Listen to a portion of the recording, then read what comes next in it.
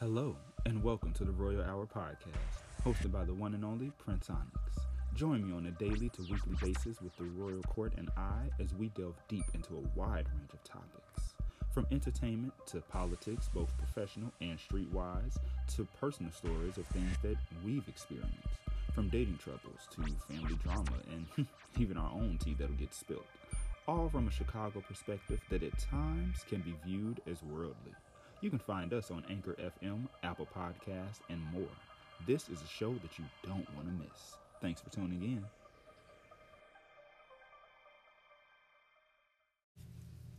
Hello and welcome back. This is the Royal Hour Podcast with your good guy Prince Onyx, and I am back. Anyway,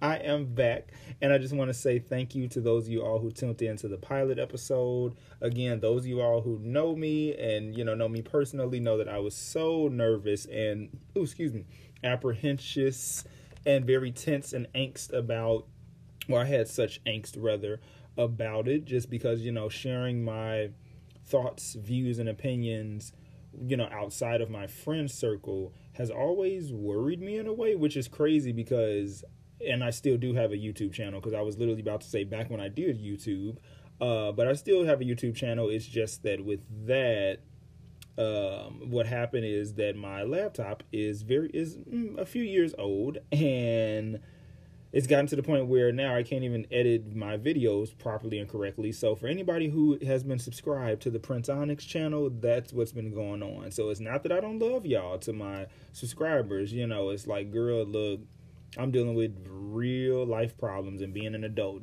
putting my needs before my wants, you know what I'm saying? So as much as I would love to get me a new laptop and be cranking out videos, hey, this is where I'm at now. But I will be getting, once I get a laptop and crank out new videos, all that good stuff. But anyway, that ain't what y'all are here for. Anywho, welcome back to the Royal Hour Podcast. This is, I don't even know what the title of this episode will be. I had an idea in mind, and maybe I'll say it later in the episode or during one of these segments that I'm about to record right now. But yeah, we're just going to go ahead and dive right on in, shall we? All right. So, something I heard recently when I was looking at a live stream from one of my favorite YouTubers was that you can't help somebody slay their own demons. And I don't think a lot of people really understand that concept. So, you know how we all have our own baggage, we have our own issues, we have our own problems and what have you. Well, the truth of the matter is that you have to deal with your own stuff first. And just because you've dealt with, you've either dealt with it entirely or you've dealt with a good portion of it, and there's still some other stuff that you have to work on, it could be in terms of shadow work or what have you, it doesn't mean that you need to throw on a cape or grab your guns like Dante from Devil May Cry and, grab your big old sword and be ready to or be like Buffy the Vampire Slayer and just be ready to help everybody else. And that's a concept that a lot of us tend to forget, is that you can't save everybody. Really, truth be told, you can't save nobody but yourself. And I myself have had to really understand this concept, because I would always enter friendships with this need or this urgency to save this person, to fix them or help them see the error of their ways. And granted, there are some friends who I literally have helped them and, tremendously. And in return, they've helped me as well. And that was even in the midst of us both dealing with our own baggage, but then coming together and just, really just trying to help each other. It's like holding a mirror up to one another. And this mirror is showing you the negative you. It's showing you the negative side of yourself, the negative things that you like to ignore or push to the side, things that you don't want to face and deal with head on. Because to deal with them means that you have to really face the fact that you're not as squeaky clean as you would like to think you are. Or hell, you might have some fucked up qualities to yourself, but you're still willing to work through that and you're still a good person. You feel what I'm saying? So it's just a matter of stop trying to help everybody else with their own demons. You have to be willing to just really let them handle their own shit, because you can do so much for somebody. You can really do so much for somebody. Like, you can literally try to move heaven, hell, and earth and purgatory for one person or a small group of people who you really care about. But if they in return are not even lifting a finger to handle their own shit, and they're just letting you do all the work, you have to really reevaluate that friendship, reevaluate that relationship, because this person is a user, they're an abuser, they're a moocher, if you will. They are what is known as an energetic vampire, an energy vampire who feeds off of the energy of others to do all the work for them, because they're too lazy or they're too beaten up by this world to really help themselves. So they want you to do all the hard labor, and then they'll just come in and reap the benefits. That's just like, again, a group project in school, for example. Let's say it's 4 of y'all. You and the other student, y'all do the majority of the work. The other 2 who didn't do shit will still show up the day of presentation and be like, oh yeah, getting all the credit and stuff like that. And even if you and the other student, your student A and student B, even if y'all run to the teacher and be like, hey, we did all the work, such and such really didn't do much, depending on who that teacher is, they will definitely fail those other 2, or they'll just be like, hey, it is what it is. Even though, granted, I've almost never really ran into those issues because the teachers I had were very thorough. It's like, hey, look, whoever did the work, they're the ones who are getting the credit. Yes, you may have played a role in the presentation, but you ain't really getting the credit that you think you're going to get, okay? So never try to always be somebody else's demon slayer. Handle your own house first, and if anything, just be there for that other person, but don't let that other person take advantage of you, or don't pour so much into somebody who they can't see the value in themselves right now. Doesn't mean that they never will, but right now they don't see it in themselves. And no matter how many things you buy them, how many gifts, no matter how much you want to see them, no matter how much you want to take them out, no matter how much you want to be with them, no matter how much you want things to work, and this is, whether it's a romantic relationship or a platonic relationship, you have to be willing to say, no, I'm not going to keep doing this anymore, where it's just like, you're not seeing what I see in you. I see the potential. I see the growth. I see the power. I see the love. I see the innocence. I see your worth. But you don't see that in yourself right now. And I can't, you got to, okay, it's like this. You walk through your own valley of the shadow of death, despair, fear, and doubt, and anxiety day in and day out. You never have anybody else, you never drag anybody else into your valley, because they have their own valley. So you have to view it like that, where it's like, hey, I'm not finna jump into your valley and walk into your valley of darkness, because your darkness could be worse than mine's. Could be way worse than mine's. And it's like, yo, I got my days. I do, shit, fuck it. Moment of truth, transparency. I deal with depression. You know what I'm saying? But my depression is different than the next person's, because that next person's could be the result of them not only are they not speaking to you, but they ignore their phone for any and every damn body. Like, heaven help them if they family can get through to them. And that's because they're going through so much from their childhood that they have not conquered and healed yet, that you can't fathom what that's like. You can't fathom what that is like. So you have to know when enough is enough. Even if it takes spirit guides or what have you coming to you directly and being like, hey, enough. Let the motherfucker go for right now. And even if you're trying to, here's the thing, spiritually, esoterically, never fight against your spirit guides, never fight against your ancestors, never fight against God, because they're going to all have a way of sitting your ass down, or they will let you fall on your face and they'll be there to pick you up. But you then will be walking back to them, whether it's your altar or when you pray at night, you'll be feeling a sense of guilt. Like, damn, I should have really listened to y'all, because all y'all were trying to do was save me. You know what I'm saying? In that scenario, like, you just be like, damn, y'all really had my best interest, but I was just so caught up in this need of mine to fix this person, to save this person, to whatever. And they understand, but in the same breath, they they know, they can see the forest from the trees. They can see the forest from the trees. So they can see the good that's ahead of you, but they can also see the bad that is ahead of you as well. Like, I just, yeah, they just, man, I'm telling you, I'm fucking telling you, yo, they can see everything that you can't. And if they know that the person who you want to be with, or the person or the people in your life, be it friends or otherwise, is a good person, they're going to allow things to flow to you naturally. You just got to be aware. You just got to have a good sense of discernment on who to have in your life and who not to have in your life, or who you're going to have in your life close to you and who you got to handle with a long-ended spoon before you just decide to throw that spoon away and say to hell with them. You have to just, you have that gift of discernment. We all do. But a lot of us don't know how to use that gift of discernment. So we end up giving people chances who never deserved a chance at all. But it's because you saw the good in them. You overlooked their demons early on because you want to see the good in that person. You want to really believe that this person can be good despite their fuck ups.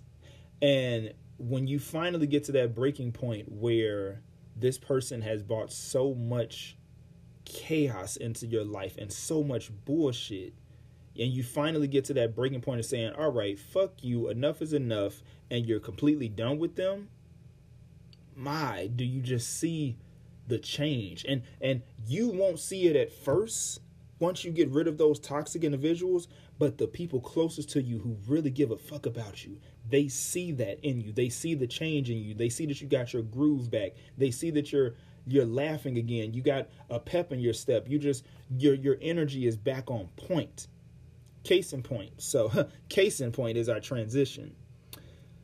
So there was an individual who I had in my life who I recently had to get rid of. This person was in my life for 6 years. We worked rather closely on my film and web series, Confusion. It's a supernatural horror series, science fiction. It reaches a lot of genres.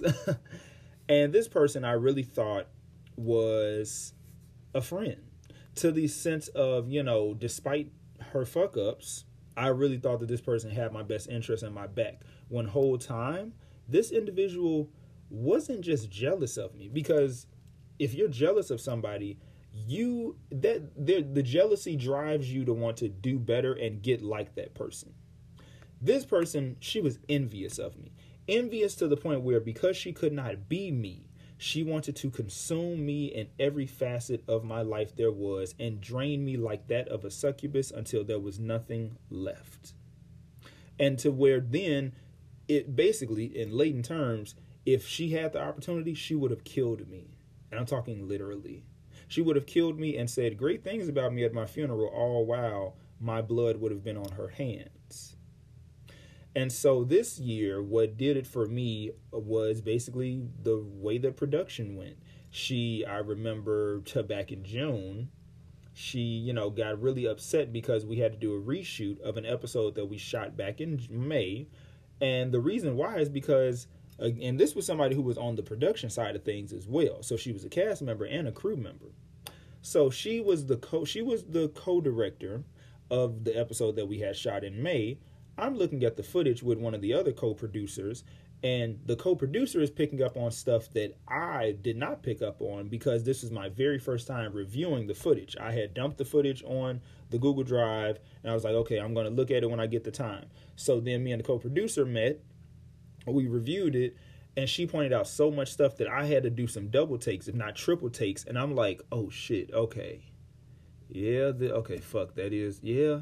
Then not even just that, but because this was an episode that I was in, my acting was trash. Normally my shit is on point, but because it had been a year, because we got cut off from production in March of 2020 due to, the pandemic, due to COVID. And so, I hadn't been acting in a year, and I just had only been solely writing, because I'm the writer, director, producer, all the whole 9 yards just about for the series. So I'm just like, I hadn't been acting until we got into doing rehearsals. So bam, we get to May, and because May got here faster than I could, think, it was like just bam, in a clap of a hand, clap of your hand, snap of a finger, whatever. It just got here. And I was like a fish out of water, y'all. Like, I was really getting myself back into the swing of things, back into the groove of things, and I fucked up. So there was that part that I took ownership for my acting, but it was the aesthetics, the setting, the everything, the lighting, all the technical stuff that was the makeup, everything. Like, the makeup was good, but you couldn't see it because it was so damn dark that me and the other actors' faces were damn near hidden with all these shadows, and it's like, yo, so much, right? So June rolls around, because I had told everybody, hey, y'all, we're gonna have to do a reshoot. Here's the date. I will see y'all then. So I bet, right? So June rolls around. Me and her are discussing what exactly we are about to shoot, because, long story short, this bitch never read any of the scripts until the day of shooting, which anybody out there in the film world knows that's unprofessional as fuck. How the fuck you not gonna read the scripts until the day of shooting? What the fuck? But that's what happens when you're a fucking coke snorting, drug infused, pill popping, aging 37 going on 38, damn near knocking on your 40s ass motherfucker, who ain't got nothing, ain't got a pot to piss in and a window to throw it out of, and would rather vicariously live through motherfuckers in their 20s because you done pissed off your 20s and fucked yourself up, and now you're trying to rebuild yourself on top of trying to be an actress, on top of trying to be famous. Fuck out of here. Anyway, this person and I were talking about, okay, hey, this is what we are reshooting, because she was confused, no pun intended, because it is called confusion, but she was confused because clearly the bitch wasn't coherently there with us mentally. The bitch clearly had to been on a binge the night before, so she was just whatever. I don't fucking know, don't care. This person then decides to argue with me in front of the cast, well, in front of the crew, because my co-star, he hadn't arrived yet, but decided to argue with me in front of the crew, the two cinematographers, the hair and makeup artist, the co-producer, one of the co-producers, the same one who I reviewed the footage with. And this was just to throw this in here. And this was when Tevin was back around, before, what happened with me and him. For those of y'all who need a reminder, go back to the pilot episode to learn about me and Tevin. Anyway. So she's just, going off. And in my head, I'm like, it was like that siren from Kill Bill, the ring. Like, it was like, when Uma Thurman's character saw that the screen turned red and she thought back to the motherfucker who was beating her up at her wedding. That's literally what was going through my head. And I just finally snapped and I clapped back on her ass. Because it's like, one, we're in my apartment, bitch. You're not finna argue with me in front of the crew, which is very unprofessional, instead of pulling me to the side. Or hell, we could have had a conversation in the hallway or in my room. You know what I'm saying? But, or fucking in the storage room. We could have had a conversation away from everybody. But you want to put on a show because you're you're envious as fuck because you're not me. You're not the creative genius that I am. You can't write worth a damn. You've never written anything a day in your fucking life. You still haven't even... fuck. No, fuck that. You still haven't even published that book of poetry that is never going to see the light of day at this point, because them drugs mean more to you than any fucking thing. So again, you're so fucking envious of me and everything that I have that you think that I just got it all, bitch. And you know what? No, I don't have it all, but I'm doing way fucking better than you, bitch. If you really want to know the real tea, I'm doing way fucking better than you. So chew on that and choke on that, hoe, any fucking way. You want to argue with me, and then when I clap back on your ass, you realize that you done fucked up. Because it's like, yes, for 6 fucking years, bitch, I had been so passive, and I let a lot of shit slide because I never wanted my cast and crew to ever see me go off the deep end, because when I go off the deep end, there's no turning that motherfucker off until I turn it off. Meaning that male, woman, or whoever, however you identify and show up in the world, you try me, you getting your ass beat. You feel me? And the reason why I sound so pissed right now, y'all, is because this shit is... I'm still not even mourning it, because there's no need to mourn the loss of that bitch. But it's just more so still coming out of that, because for 6 fucking years I let this bitch get away with so much shit. She caused so much bullshit and drama on my sets with different people, and I literally defended this bitch and overlooked a lot of shit just because, I didn't want to be controversial, didn't want to fight nobody, didn't want to have to break up any fights. But this bitch just brought all this chaos and disarray, all because she was envious of me. So it's like, look here, ho, you got a lot of demons that you have not conquered and that you have not slayed. But the fact that you are on top of that, envious of me, you know what? I'm glad that you're out of my life. Good fucking riddance. And that's it. Because I swear, y'all, if I keep going, I'm really going to break. And I ain't trying to do that. I really am not trying to do that, because it just, whew, like that shit was, ooh, girl. Give me a second, because I can feel the tears trying to come. And maybe I will cry after this, because this bitch really fucking tried me, y'all. This bitch really fucking tried me. And it's like she kept arguing and talking shit about one of my other co-producers, my assistant producer, the executive producer. She slandered any and everybody who I remotely was even close to, and still am close to, because she wanted to make it to where she was the only person I relied on and that I had in my life, because she ain't got a lot of motherfuckers in her life. And that's a red flag. When a bitch or a nigga ain't got a lot, when a motherfucker ain't got a lot of, not even a lot of friends, but when they don't even have a small circle of friends and they always leaning on you, you need to question that right then and there. You need to question it. You need to identify that problem, and you need to nip it in the bud right the fuck away. Because if you don't, it's going to persist. And I'm so glad that at 26, I cut this bitch off. Bitch, you are in your mid to late fucking 30s, going into your 40s, and you still trying to act like you in your 20s, and so you want to vicariously live through me, and then you want to say all this other horrendous shit. Look here, bitch. You better pray to me and you don't never fucking cross paths, because I don't give a fuck what nobody say. Bitch, it ain't a matter of you making me stoop to your level, because I'll never stoop to your level. But bitch, if you even look at me funny on the street, I'm knocking your motherfucking head off. And that's just the fucking end of the story, bitch. So you want to keep fucking playing with me? But better yet, you ain't gonna keep fucking playing with me, because I blocked, long story short, y'all, I blocked this bitch across the board. I'm talking emails, Facebook, TikTok, Instagram, Twitter, the bitch, her phone number. This bitch can't get a hold of me if she fucking tried. And because I have a fucking iPhone, bitch, it picks up when it's a scam likely call. So no love, no love on no love or luck on trying to get through that way, dumbass. You know, but again, that's just a matter of, you know, not trying to slay, not just noticing people's, again, not even a matter of me trying to slay her demons. This is more so a matter of when somebody shows you their true colors, accept it for what it is, accept them for who they are. And if they are toxic when they show you their true authentic selves, you cut that motherfucker off right away. Don't let them hang around, because they're just trying to siphon energy off of you and essentially absorb your life force, because they wish that they could be you. They wish that they could be you, and because they can't, they're going to find ways to consume you, little by little, piece by piece, bit by bit. You know, and ain't nothing more scarier than a motherfucker who will go to great lengths to consume you. It's like it's a form of, shit, fuck it, it's spiritual cannibalism. It's emotional cannibalism, spiritual cannibalism, mental, metaphysical, all of that shit, you know what I'm saying, just rolled into one. And you just be like, God damn, like this motherfucker really had me. You know what I'm saying? Like there's still times where I'm like in a daze almost, and shocked, because it's like this bitch really fucking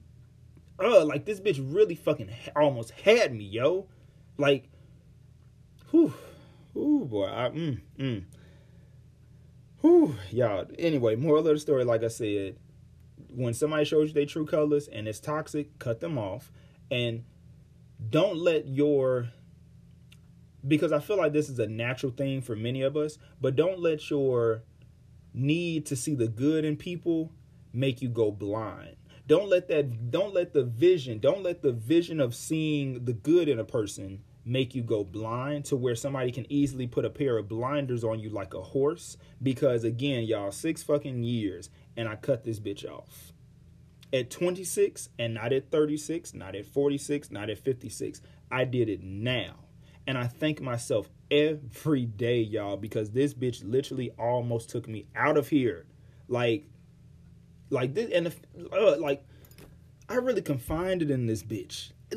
I just, just to confine in this motherfucker. And this is how they do me. Like, yo, This is why, again, my circle is so small the way it is now. And again, because I have witnesses who saw how I had to get rid of this bitch. So anybody who ever wants to try me like that again in life, because trust me, I pray every day. I talk to God every day. I talk to my ancestors every day. And I have even asked them recently, if there's any more snakes in my lawn, bring them forth.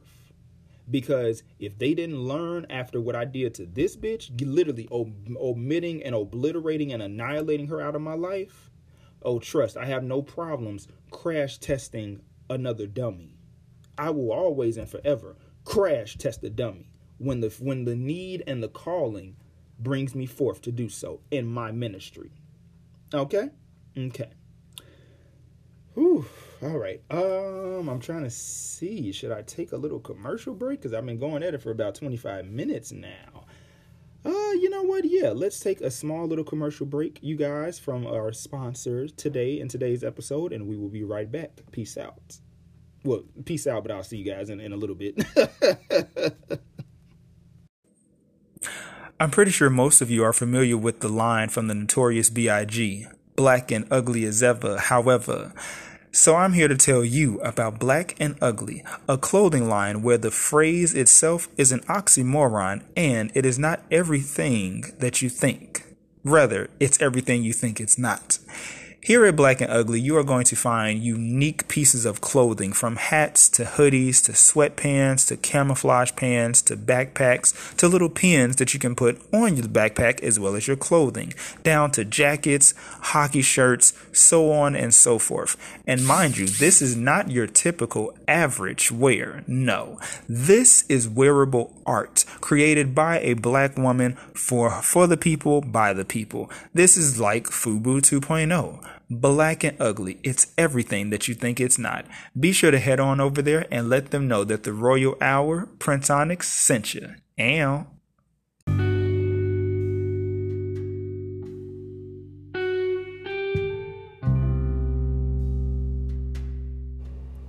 Hey, and welcome back to the Royal Hour Podcast with your good guy, Prince Onyx. So, the next topic, and now that we've gotten the whole WTF moment with Insecure out of the way, the next topic is a bit of a double whammy. It's a bit of a double whammy, and that will be knowing when to let go, even if they are the right person, but it's the wrong time. And we're going to go ahead and mix that in with the dangers of trauma bonding. Okay. So, and if you hear a little noise in the background, that is the heater. It's a little chilly at the workplace. You know, it's fall, about to slide into winter. It is, I'm in Chicago, so I'm in the Midwest, and child, yeah, our winters ain't nothing to play with. So, anyway, just to give you guys a heads up, in case you hear like a little, well, I can't whistle, but just a little sound, child, that's just a heater in the background. Anyway, so, to dive right on in, knowing when to let go of the person, even when they are Mr. or Mrs. Right, but the timing is wrong, can be a very difficult thing. Case in point, for those of you guys who listen to I was going to say watch, Jesus Christ, I'm still thinking in a TV format, please forgive me, but anyway, the pilot episode when I talked about, me and Tevin and stuff like that. So I'll use myself as an example. So let's say that, even though, yes, I do believe this, but he is the right person, but the timing is wrong. That's been the difficult thing for me, again, using myself as an example, is letting go, because the fear that I've had is like, if I let go, what will become, and will he da-da-da-da. Look, I still got motherfucking niggas coming back after 5 years to see what I'm up to, and what you doing, and what you own, and all this other shit. So trust when I say, for me, I know that motherfucker will be back. I ain't even tripping about that no more. You feel me? Because it's like, hey, look, you just got some demons that you got to slay on your own, and that's understandable. I cannot slay your demons for you. I am simply not even trying. All that I want to do is love you, support you, build with you, protect you, hold you, all that good shit. I ain't trying to be taking on, your baggage while I'm also dealing with my baggage and any other future baggage that may that may come in my life. You know what I'm saying? So it's like, no, I ain't trying to deal with that. Now when you're together with that person, y'all help each other as best you can, but you also make sure that y'all got either, if you're married, a counselor, or even hell, before you get married, or even if there's a situation. I found out something new recently. Damn it, I'm trying to remember it. I think it's called like a mediator. Not a mediator. It's like somebody who, God damn it, it was on one of them damn housewives shows. It was somebody who determines if you two should even stay married. I forgot what that damn phrase is called, but if I remember it, I will bring it back up. I promise y'all, I'm going to bring that back up. God damn it, it's something. I'm going to remember it. Anyway, you have somebody, a licensed professional, that can also help as well, because one thing that a lot of us have fallen into the trap of, unfortunately, is feeling like we have to be our partner's therapist, and honestly, that's not healthy. The same way being your friend's therapist is not healthy or conducive, to your friendship. You know what I'm saying? Like, at a certain point, you have to be an adult, and either if you got good health insurance, or you got a good decent job with some insurance, or you got a well-to-do, well-paying job, or whatever the case is, or even if you got to save up some money to go to a couple of sessions, do it. And I really do encourage that, because we really do have to hear from somebody who is unbiased, and somebody who we also feel safe and comfortable with. And that can be a real tricky thing for a lot of us as Black people, and then especially a lot of us as Black queer folks, is finding therapists who, are unbiased. They are going to really listen to us. They understand us, you know what I'm saying? Even if they are Black, because you'll have Black therapists who, just, they have their ways about them. I'll just say that. They have their ways, and you just got to go, what the fuck? In your head, you just like, what the fuck? Like, how you supposed to be unbiased? How you really finna have your way? Like, child, listen, if any of y'all have ever had a therapist that was a hotep on the low, child, look, I pray that you found someone else, because ain't nobody got time for that. Ain't nobody got time for my sister. Like, girl, ain't nobody here for that. My brother, you gotta understand. Girl, look, we do that enough in our little circles of friends and family. This is a situation where we should be absolved from that. Like, let's detox and talk about stuff that is really happening. Anyway. Yeah, so like I was saying, though, letting go of, but getting back to the point, letting go of that person, even when you feel in your heart of hearts and your intuition is telling you that this is it, this is the fucking pair of shoes that you always wanted to fit, this is the pair of pants that you always wanted to fit on you, whatever analogy you have to come up with, where it's like, yo, this is it. This is the perfect whatever, ... the perfect song, the perfect action figure, the perfect movie, the perfect whatever, perfect meal, whatever, perfect piece of jewelry. But the timing is off. You got to accept it for what it is, because 9 times out of 10, yes, the timing is off. But if that person has been going through something since their childhood, or something just in their life that really got them to a point where they are now no longer living in the sense of, just living life, and just like they're no longer, they feel so detached from the world. They feel detached from society. They feel detached from their friends, from their family. If they're close to their family, they feel detached from themselves, and they're just navigating and moving through. But then they're dating, and then they're trying to find themselves in other people. That's not good. You know what I'm saying? They're no longer living, they're just existing. And they're looking for outlets to give them little sparks, little electricity sparks, like, a spark plug of living, but they are no longer living. It's like, I can't really describe it. You feel me? Like, it's like they're alive on the outside externally, but internally they're a zombie, and they're just moving about on this plane of existence, on this earth. They're just moving about day after day, day in and day out. They don't really see any way out, and they just feel so disconnected. You know what I'm saying? And you feel like, well, damn, what did I do? You didn't do anything. You didn't do anything but exist and live. Well, shit, not even just exist. You were living, and you're still living. They're not living, at least not internally. And so you could be the one who sparks something in them to make them feel like, oh my God, I'm coming back to life. I can live again. But then those traumas or those triggers or something from the past is like, no, you don't. It's like snatching them back into the valley of darkness. And going back to what I was saying earlier, it's like, being surrounded by a bunch of demons that would rather see you down and out, anxious, full of fear, just, full of doubt, full of stress, full of trauma, not really seeing any way up, not looking for the light. And you have to be all right with just saying, hey, I gotta let you go. Because the last thing I want to do is, or the last thing anybody wants to do, is to form a bond with someone, be it a friend or a lover, and this is a bond of trauma. Let's say you and another individual both have, issues with your mom, and so you build a relationship off of that, to where when you try to actually talk to each other about how each other's day was, or what your hobbies are, what your interests are, what your career is, or what is your goals, or whatever the case is, the energy feels off. And I've been in situations like that where you just realize, damn, me and this person really don't have too much of anything in common, and we were just using each other as outlets because of our issues with our moms. Granted, my issues were far lesser than his, and we just really just vibed off of trauma, off that trauma bond. And yeah, the sex was lit or whatever. I mean, child, please, he definitely could suck a dick. I ain't even gonna lie to y'all. Like, Jesus Christ. Ooh, he had some full lips too. God, oh fuck. I just wait.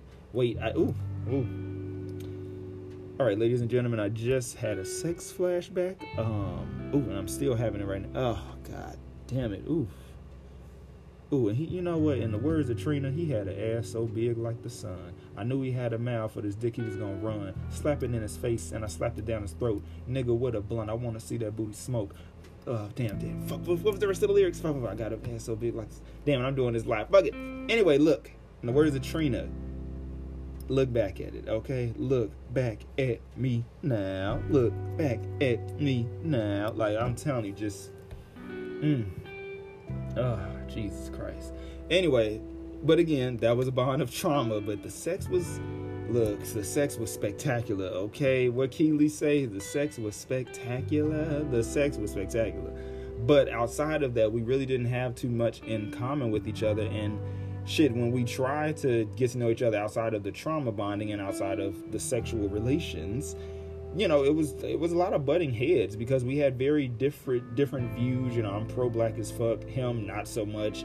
He's carried a lot of anti-black sentiments that I overlooked because, hey, I wasn't really paying attention. But shit, once I woke up from that and removed the blinders, I was like, damn, this motherfucker is so anti-black. Huh. That's a damn shame. I mean...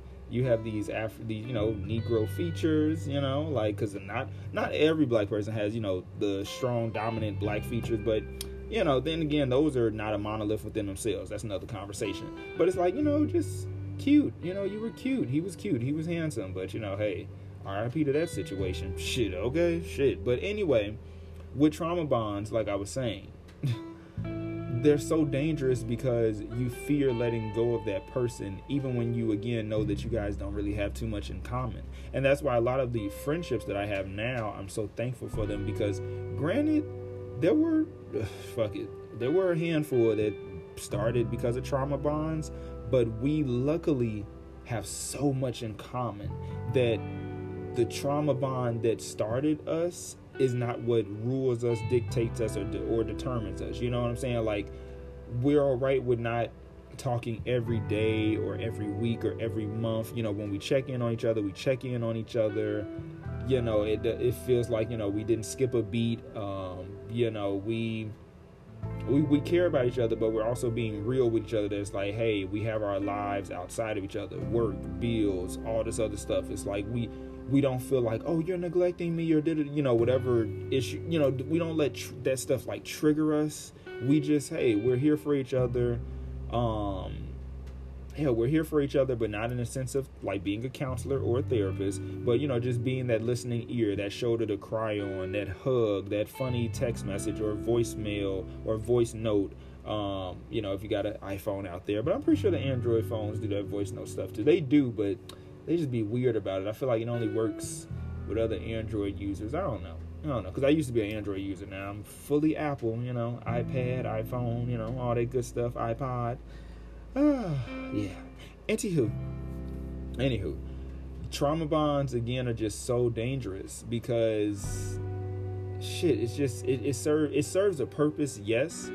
But in the case of, like I said, the friends that I have, where yes, it started out on trauma bond, the foundation, we then destroyed that foundation and laid a new one down together. Whether I did my part separately, he or she or they did their part separately, and then we, did the other parts together, to where it's like, hey, we got a good solid foundation where the trauma is not because of something that happened to you or something that happened to me or whatever the case is. You know what I'm saying? Like, it's just, hey, we're here. We're friends. We love each other. We check on each other. We give a damn about each other. You know what I'm saying? Like, we give a damn about each other, even when we got to get in one another's asses because, we wilding out or saying something stupid or doing something stupid, because it happens. It's just, having that, just having that foundation. You know what the fuck I'm saying? Like, having that foundation means everything. Like, that shit means everything, man. Like, it just, having friendships and eventually a relationship, I'm speaking that into existence, where it's not based on trauma, is such a beautiful thing. Because I'm telling you, I have a friend who is dealing with someone currently, and for the safety of, keeping everybody's names off the record, this friend of mine, he really is trapped, unfortunately, in a trauma bond with this chick who, child, this girl took this man to hell and back, okay? Like, she done cheated on him, then he done cheated on her. She messed around and got pregnant, and now he's being stepfather to her son. And now he's being stepfather to a child that's not his. The child's father doesn't even want nothing to do with the child or the chick, and she's not working currently. She's not even getting government assistance, and she's just running this man through it, and it's just like he feels so like enchanted or entrapped with her, and so in too deep. And it's like, well, dude, how are you in too deep when that's not your child? And this woman literally one time, because they broke up or they were arguing or what have you, this chick literally had her mom and the nigga that she was fucking jump my friend, steal his phone, steal his wallet, his cards, whole 9 yards, stab him, and basically kidnap him. And he ended up losing his job behind that. So, it's like, but he's still smitten by her for whatever reason, like being bewitched. And it's just like, yo, you really finna let this chick run you into an early grave? Because she is just really like, bro, you gotta know when to cut off the codependency cord. Fucking umbilical cord. This is a codependency cord. You gotta know when to cut that off and be all right with cutting that off. You gotta understand that your life will go on without her. Stop thinking that it won't. Stop thinking that the universe or the world is going to end because you're no longer with this bitch. It's okay to let her go. Trust me, I've had to tell myself that too, ladies and gentlemen, with niggas who I thought, because they didn't want shit to do with me, oh my God, the world was over, oh my God, I'm finna die, I'm gonna kill myself to get this nigga attention. All of this stupid shit. And yet I'm still here. Because I realized that, there's more to life, as well as I got shit to live for, and I got shit to do. I don't know about the rest of you niggas, but I know that I'm going to be the one. Okay? I'm going to be somebody. Bitch, I already am somebody. God damn it. I already am somebody, motherfuckers. I already am somebody, bitch, and I'm going to always be somebody. And you know what? If I wasn't nobody, you bitches wouldn't even be coming back. So let's get that shit understood. You bitches wouldn't even be coming back if I wasn't somebody. But again, here y'all are texting me out the wazoo. Oh, hey, stranger. Oh, what you doing? Fuck all of y'all niggas. How about that?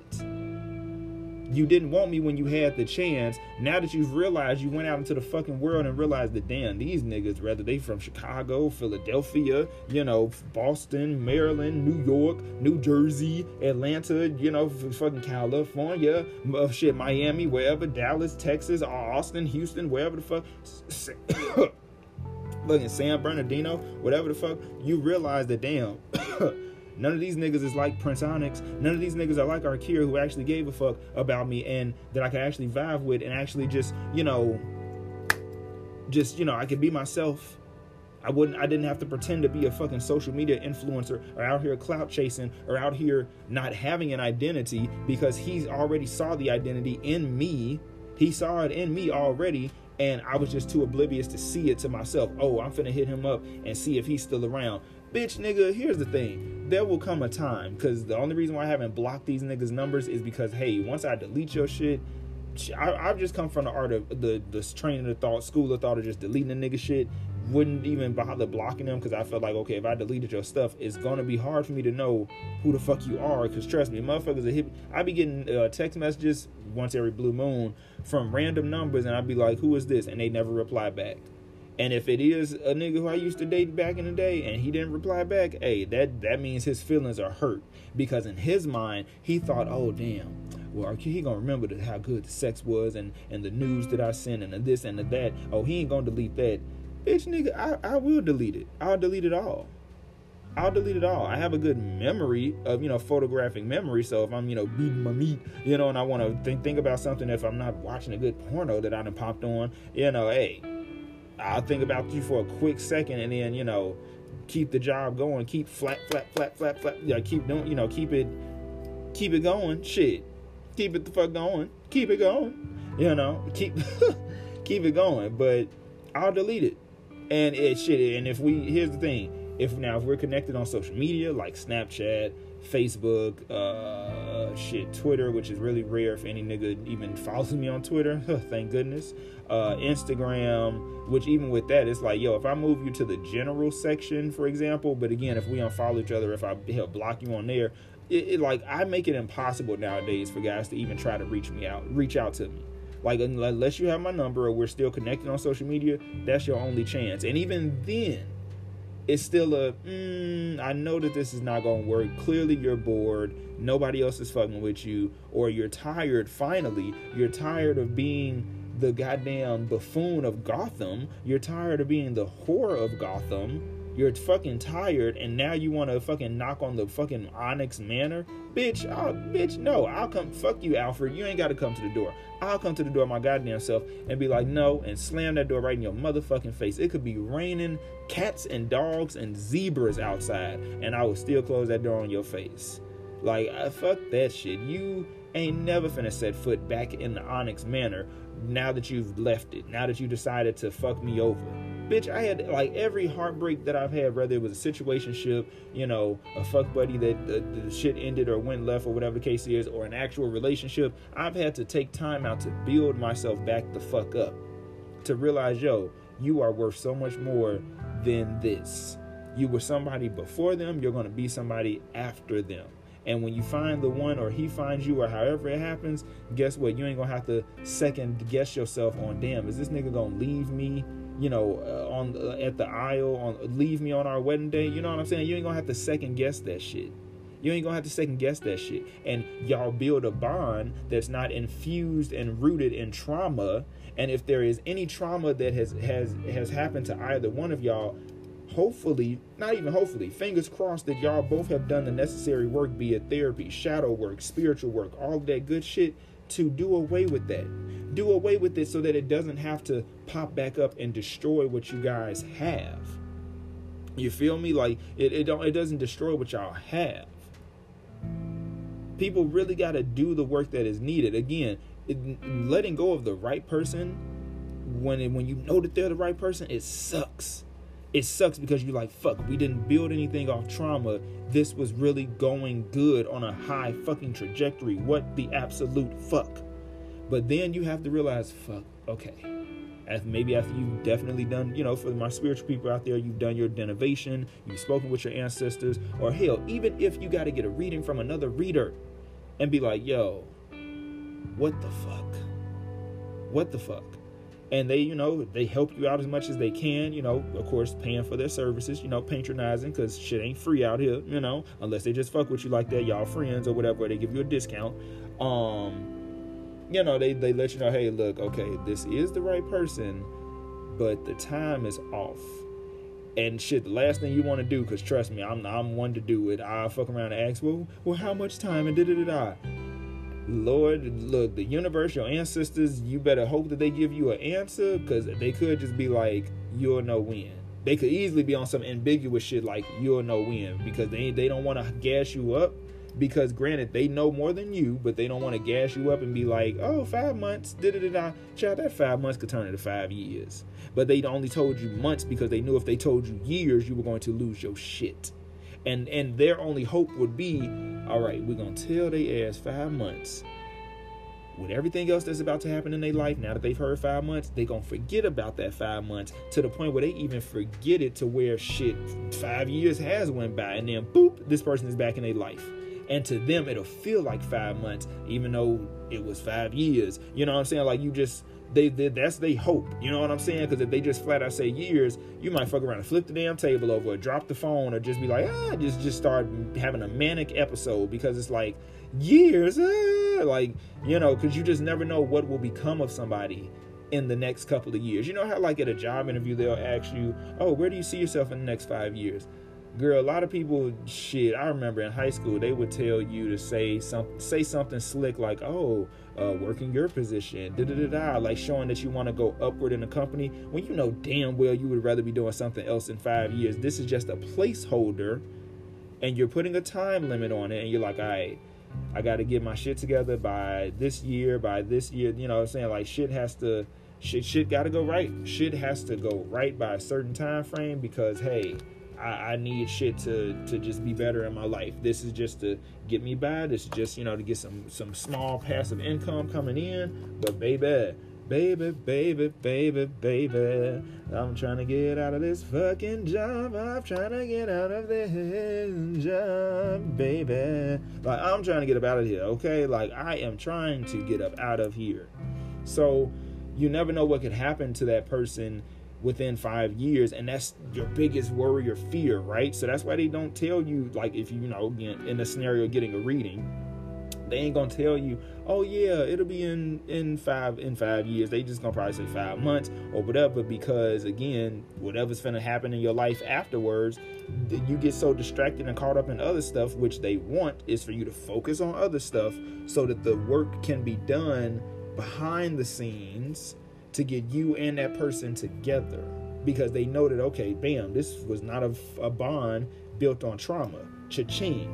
They like each other. Cha-ching. They got common interests. Cha-ching. They want to do the same thing or something similar. They are really invested in one another's life. Cha-ching, cha-ching. Okay.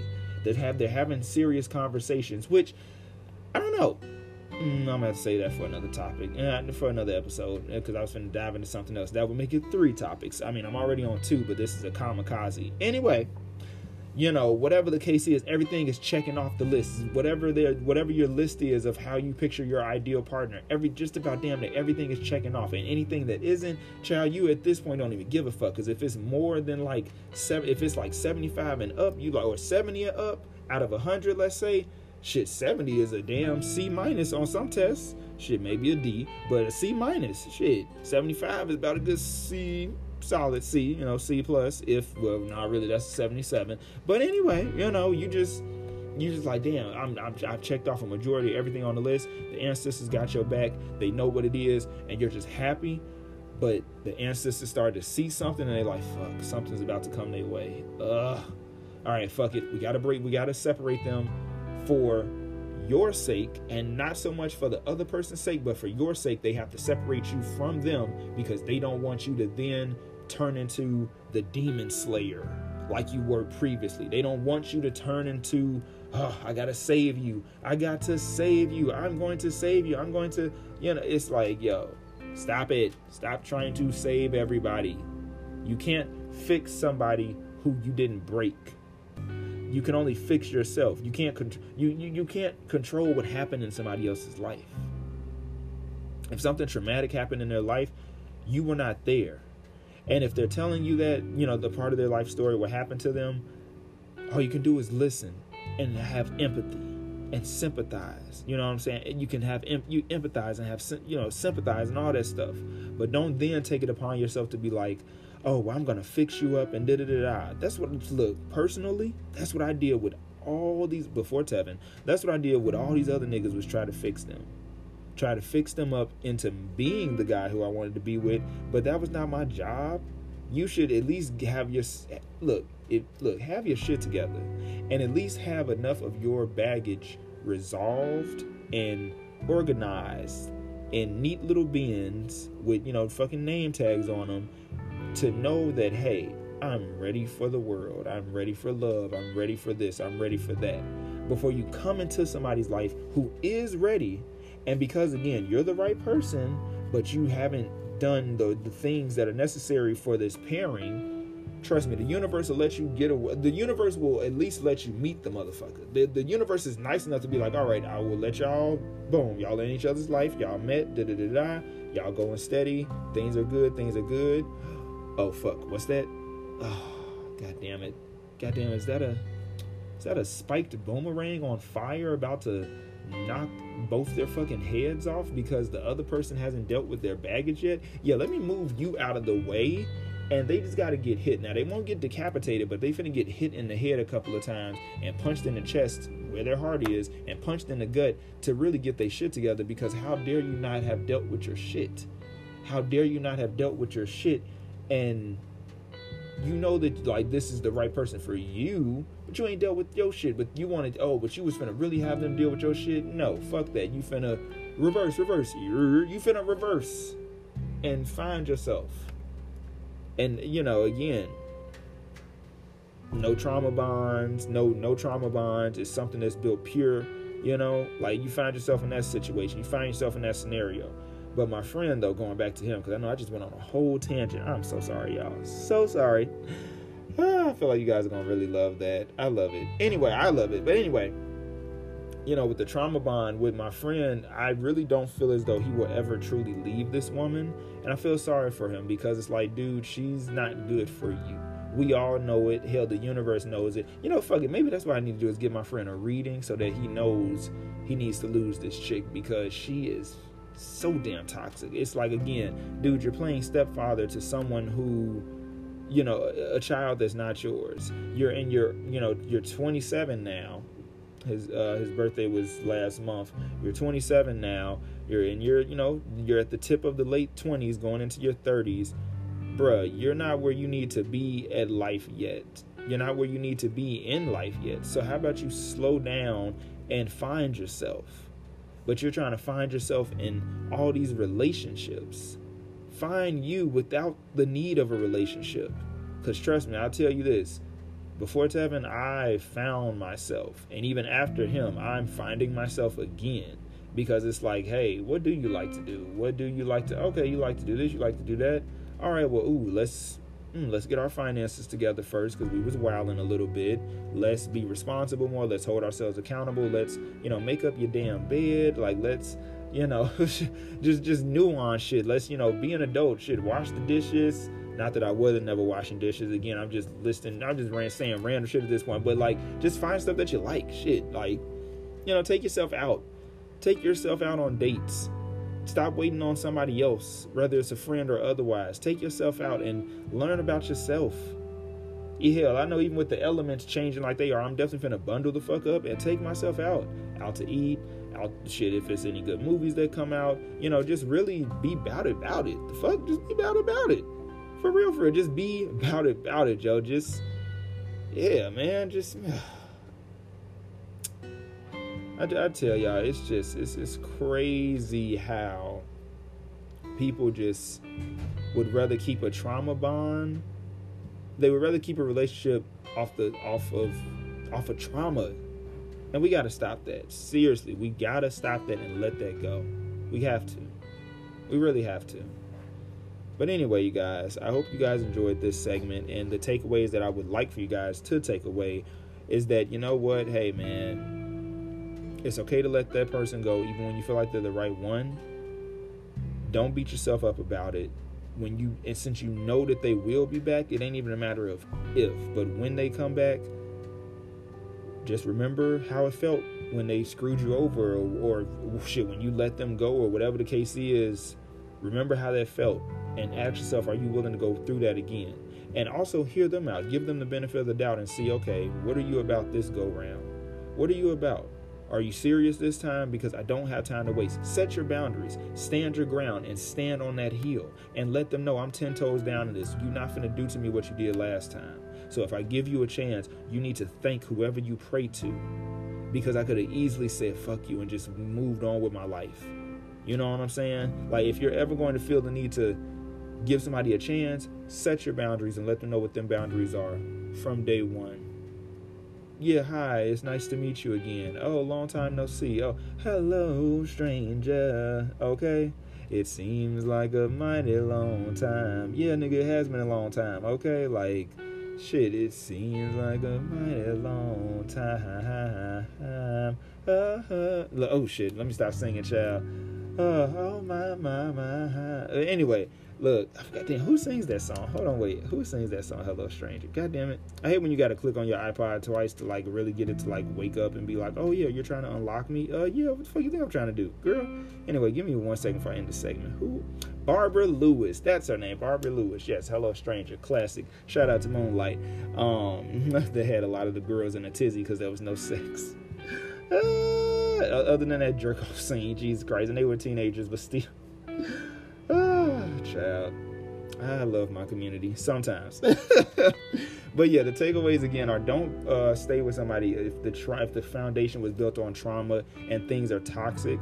And again, if they are the right person, but you have to let them go due to the time and not being right, just know that when they boomerang back around, chances are they will have learned their lesson and they really about it and they're ready to be with you. And don't even look at it as settling down, because settling down is a form of settling. More so it's and don't even say completion, because completion, you're already complete. This is more of companionship, partnership, relationship, whatever you want, whichever phrase you want to use. This is something solid, something good, something healthy, something beneficial, something where we complement each other and people see our auras when we're together and even when we're separate. Something that, anybody tries to shoot at it, it won't break because it's made out of titanium. Fuck it, it's made out of adamantium and vibranium and titanium. It's just that fucking powerful and potent. It's just so potent, like some warm shea butter spray infused with jojoba oil and fucking castor oil and a little bit, I already said warm shea, right? And a little bit of like mahogany scent with a bit of like rose water in there. Just you smell that? That's beautiful. Okay, that's love. That's you want it to just be something that's beautiful. Even during the bad times, like, it's like this is still a beautiful union and we still gonna hold each other down, okay? I can't stand the rain against my window. God damn it, okay? Like a nigga to just, oh, God. Jesus. Woo! Hyundai BBB Ashando. Well, I thank God. Glory to God. Whew. I just, that wasn't even a sex flashback. That was a premonition almost. Ooh, that was a premonition. That was, oh God, that was, that was a premonition. Child, let's see. This is 35 minutes for this segment. Because I like to give y'all long shows. I'm long-winded as fuck, so I like to give y'all long shows. You know what I'm saying? Like, I like to give y'all them long-ass shows. You feel me? You feel me? Okay? Like, I like to give y'all them long-ass shows. Oh, wait. I think I see another topic. Oh, shit. Ha! I had literally wrote down the topics for this episode, and I had a sticky note over the other topic. Oh, bitch. I knew what I was trying to talk about earlier. Not that, that professional before you see a marriage counselor, not that, but the topic of dating. Shit finna get lit. Are y'all ready to come with me on a trip? Look, this is the type of show you can throw on while you are in the shower, while you are shaving, while you are you can be preparing for a dick appointment or some pussy or whatever the case is, or nice little dates, some Netflix and chill, or some take me out, bitch, and let's talk about investment, stocks and bonds, and talk about building, nigga. Shit, we can Netflix and chill, yes, but at a certain point, let's invest, let's build. Anyway, how about NFT and chill, my nigga? NFT, okay? How about podcasting and chill, my nigga? How about fucking, I don't know, like starting a business and chill, okay? Shit, cha-ching, motherfucker, damn. Anyway, but yeah, this is an interesting topic though. But yeah, like I said, you can listen to this podcast whatever you're doing, vacuuming, you're washing the dishes, you're making a nice little dinner, you're jogging. This is the shit. You know what I'm saying? Like, just having that voice in your ear to help talk to the other voices, or that inner voice in you, your intuition. You know what I'm saying? And being like, hey, we're on the same frequency, we're on the same wavelength, we're on the same path. You feel me? Hey. Anyway, this next topic is going to be really interesting, and I'm really debating if I want to do it on this episode or if I want to fuck around and give y'all another episode. 2 already, like a 2-for-1 special with no Popeyes biscuit. Oh Jesus! I'm deciding. I'm really deciding. You'll see. If you hear another segment, I love you, and if you see another episode being dropped, well, that means I love you too, okay? I love you more, okay? Because, I don't know, I'm listening to Spirit, and Spirit is telling me to, like, give y'all another episode, but then Spirit is saying to just put it in this one and make it a long episode. But I feel like, we're gonna see.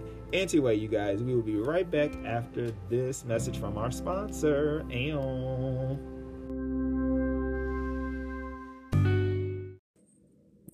I'm pretty sure most of you are familiar with the line from the Notorious B.I.G., black and ugly as ever, however. So I'm here to tell you about Black and Ugly, a clothing line where the phrase itself is an oxymoron and it is not everything that you think. Rather, it's everything you think it's not. Here at Black and Ugly, you are going to find unique pieces of clothing, from hats to hoodies to sweatpants to camouflage pants to backpacks to little pins that you can put on your backpack as well as your clothing, down to jackets, hockey shirts, so on and so forth.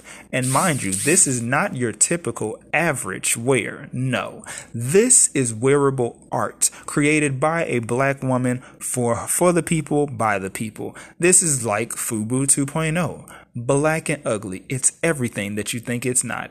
Be sure to head on over there and let them know that the Royal Hour, Prince Onyx, sent you. Hello and welcome back, everybody, to the Royal Hour podcast. It's your good guy here, Prince Onyx, once again. So let's go ahead and dive into a bit of entertainment news and mess, if you will. Over the weekend on Sunday, Insecure Season 5, or as they affectionately call it, Season 5, because this is the final season, the premiere came, and this was an episode where Issa, Molly, Tiffany, and Kelly, I almost called her by her real name, Natasha, but Kelly, their characters in a fictional characters in a fictional world, attended their 10-year class reunion at Stanford? Girl, look, a college out in California, okay, that Issa Rae in real life had actually went to. So, Tiffany, just like Molly, as many of us know, for those who've been watching the show from the start, are both members of the AKA sorority, part of the Divine Nine. And, of course, Tiffany, being that, this was the reunion, she was wearing paraphernalia affiliated with the sorority that she, the character, is a part of. The reason why I keep stressing that, ladies and gentlemen, and for my non-binary folks, is that literally the whole Divine Nine community has been in an uproar since this episode premiered. So, somebody had tweeted, and Issa Rae sarcastically tweeted back and was like, "Oh crap! Well, we just gonna have to we got to scrap that next episode coming up, or whatever the case is," knowing damn well they're not going to do that. But furthermore, people are so mad at Issa and HBO and Amanda Seals, when it's like, y'all do realize that the AKAs, they got everything trademarked. The colors, the symbols, the paraphernalia, the shield, the whole 9 yards. They got everything trademarked. They have a $1 million, however many millions of dollar net worth, the whole 9 yards, right? Clearly, your organization got a call or email from HBO, and as well as a check. They got the clearance, they got the check. Business transaction. Let's start there.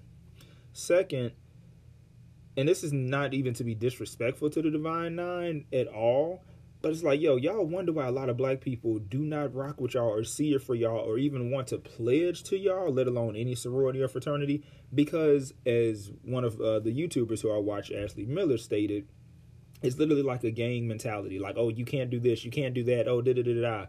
Now, how many of y'all on Twitter who were in an uproar are still active members? I really want to know how many of y'all are still active members, because, you know, you got to still pay your dues.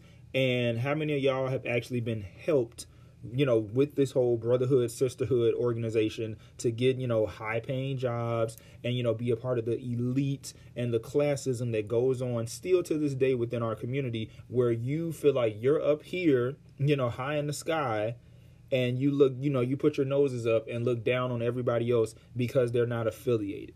Because that is, when you think about it, again, this is no disrespect, but that's not helping us as a whole, as the black community, and furthermore, as the black diaspora. There's so much more that we could be talking about, but you guys are upset at Amanda Seales, an actress who a majority of people don't even rock with, but the fact that people were tweeting like, yo, I don't rock with her like this, but we not finna drag her over this.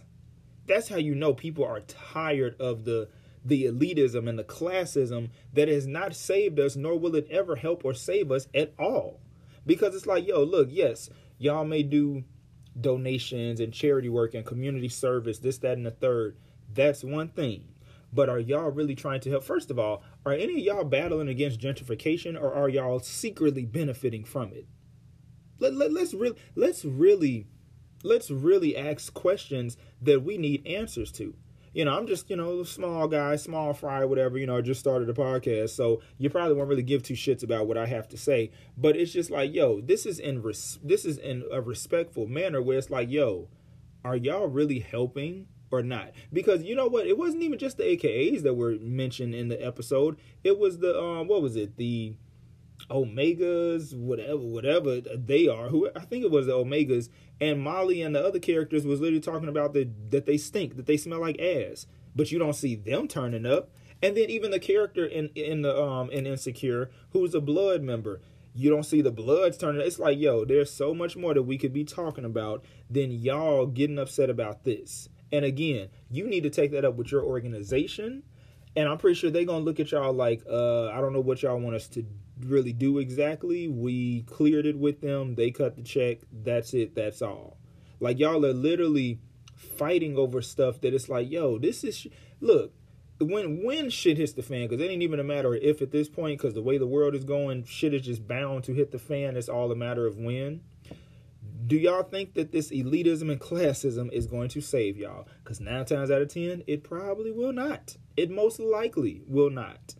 And again, it's a damn shame that y'all really have it to where, you know, you're at the top of the food chain and you can look down on everybody else. Like, how many people, you know what, screw it.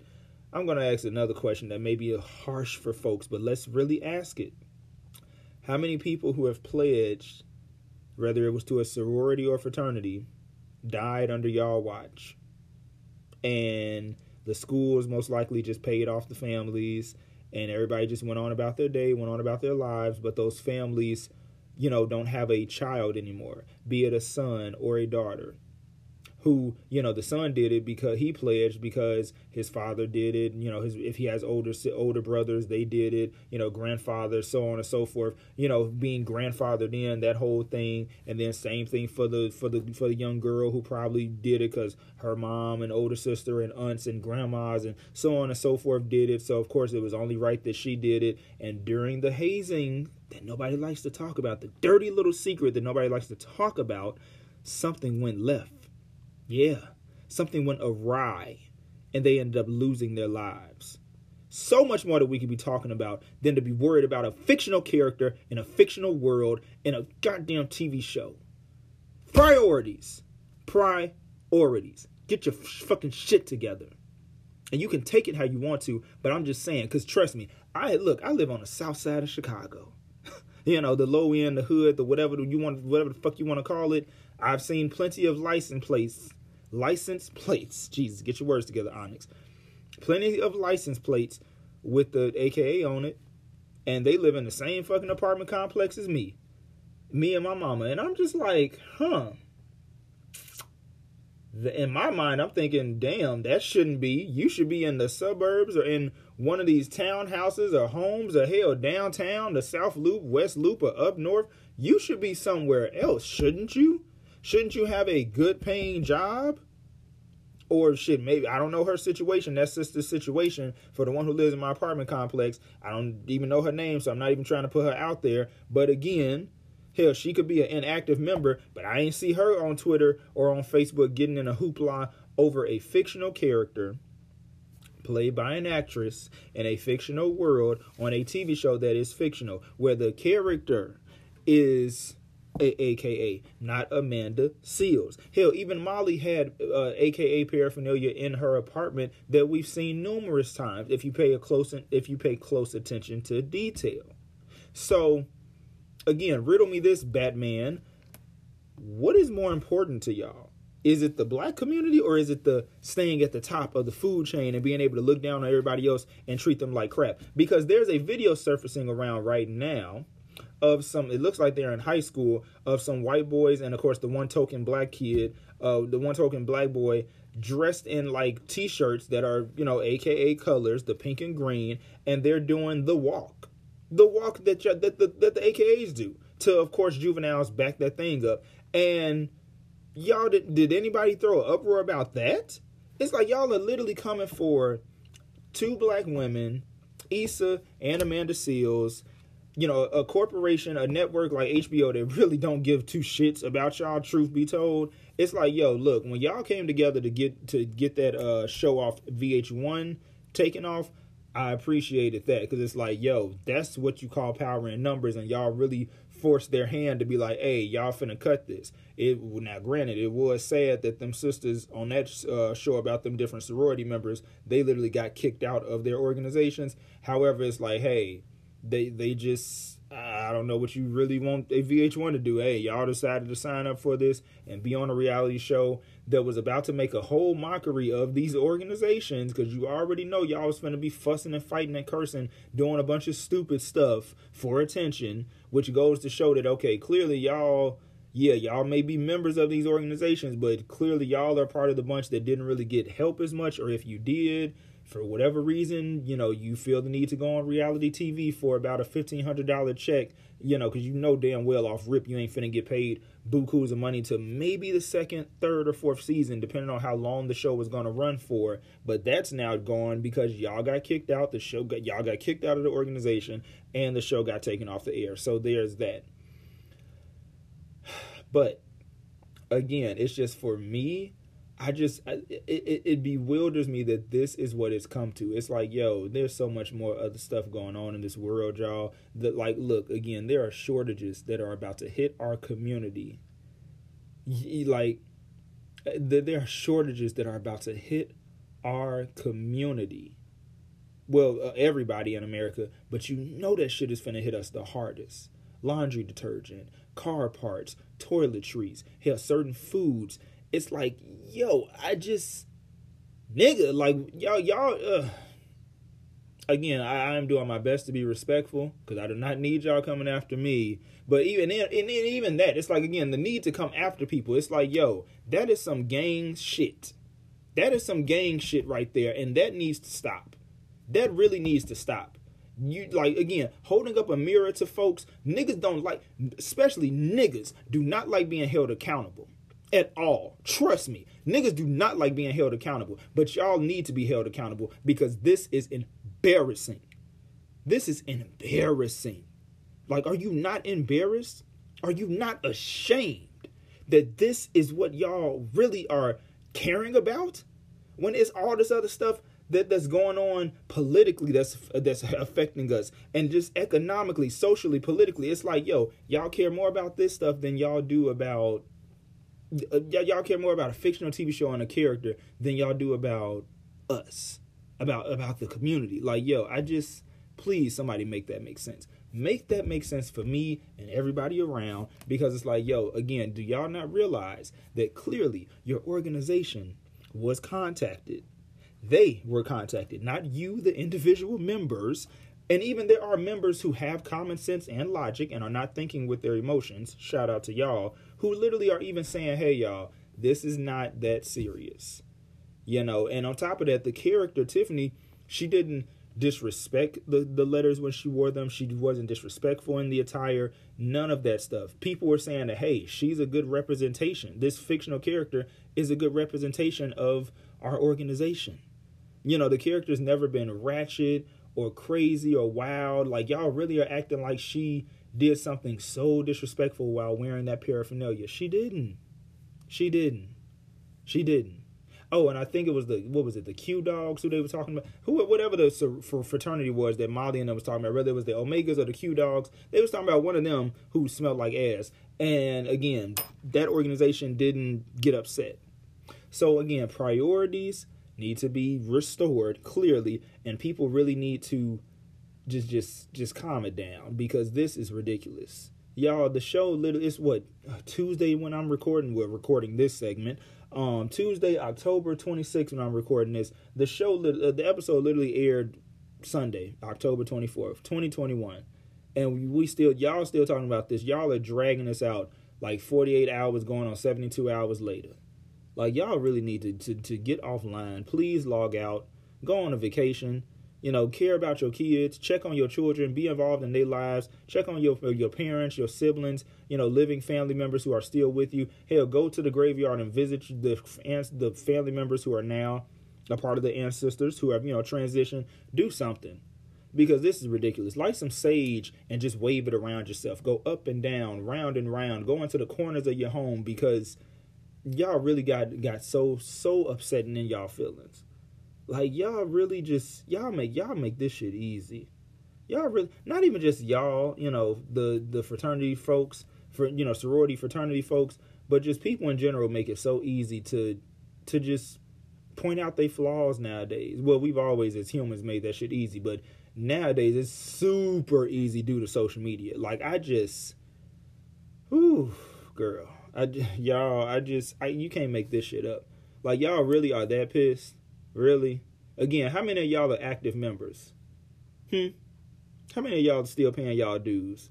Because I'm pretty sure if they were to pull the books, they would reveal that a lot of y'all are inactive. And then, hell, as of today, apparently I heard word on the curb on the internet streets, the interwebs, is that some emails got leaked out, but of course it got deleted. But I'm pretty sure somebody screenshotted it, because once it's on the internet, it is there forever. But apparently there was some emails that leaked out. I don't know what exactly the emails were talking about, because I had missed it. This was 2 hours prior, because it was like 6 o'clock or something, or maybe like 7 o'clock when I had saw somebody mention it on Twitter, and I was just like, oh damn, well, I don't know what them emails said, but I'm pretty sure somebody screenshotted them. But yeah, whatever was in that, I'm pretty sure was related to the fact that, hey, we were contacted, whoop-de-woo, yada, yada, yada.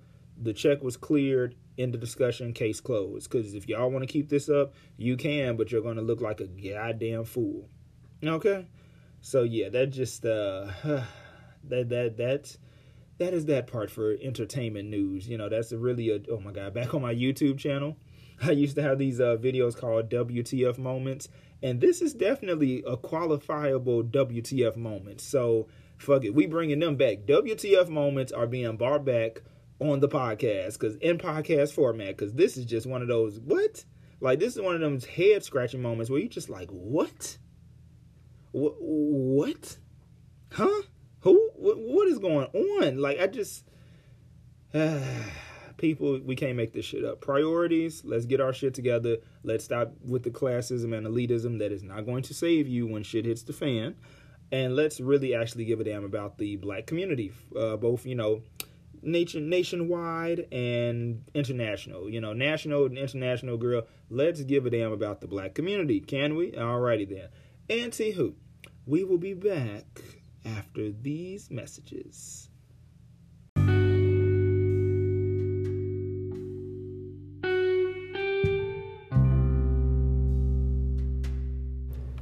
Hey you guys, so just to interrupt, a little interruption. So before we dive into the commercial, we have a little bit of an update about the whole AKA situation with the show Insecure. So according to the headquarters, a letter that had leaked out onto social media and has now since been deleted, but you know, once something's online, it's on there forever.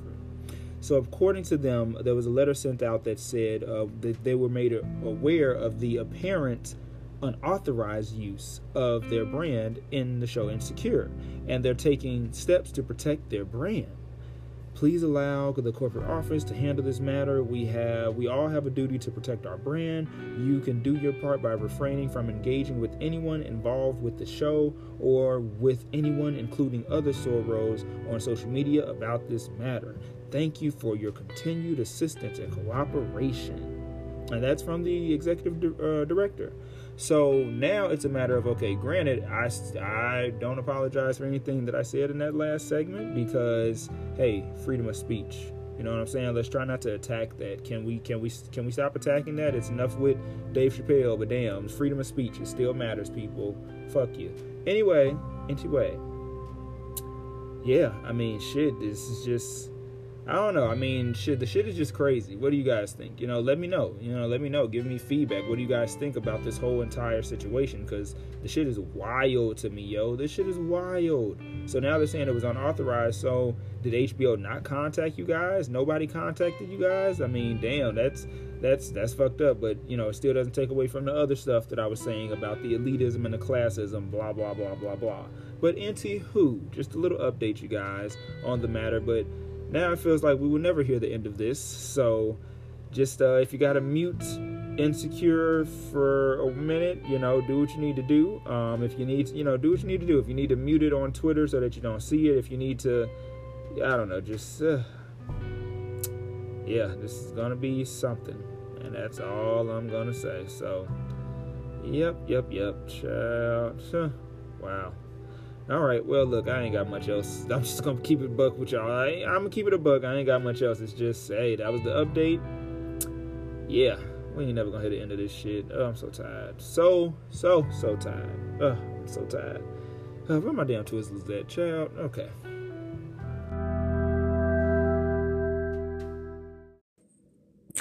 I'm pretty sure most of you are familiar with the line from the Notorious B.I.G., black and ugly as ever, however. So I'm here to tell you about Black and Ugly, a clothing line where the phrase itself is an oxymoron and it is not everything that you think. Rather, it's everything you think it's not. Here at Black and Ugly, you are going to find unique pieces of clothing, from hats to hoodies to sweatpants to camouflage pants to backpacks to little pins that you can put on your backpack as well as your clothing, down to jackets, hockey shirts, so on and so forth. And mind you, this is not your typical average wear. No, this is wearable art created by a black woman for the people, by the people. This is like FUBU 2.0. Black and Ugly. It's everything that you think it's not. Be sure to head on over there and let them know that the Royal Hour Prince Onyx sent you. Ow.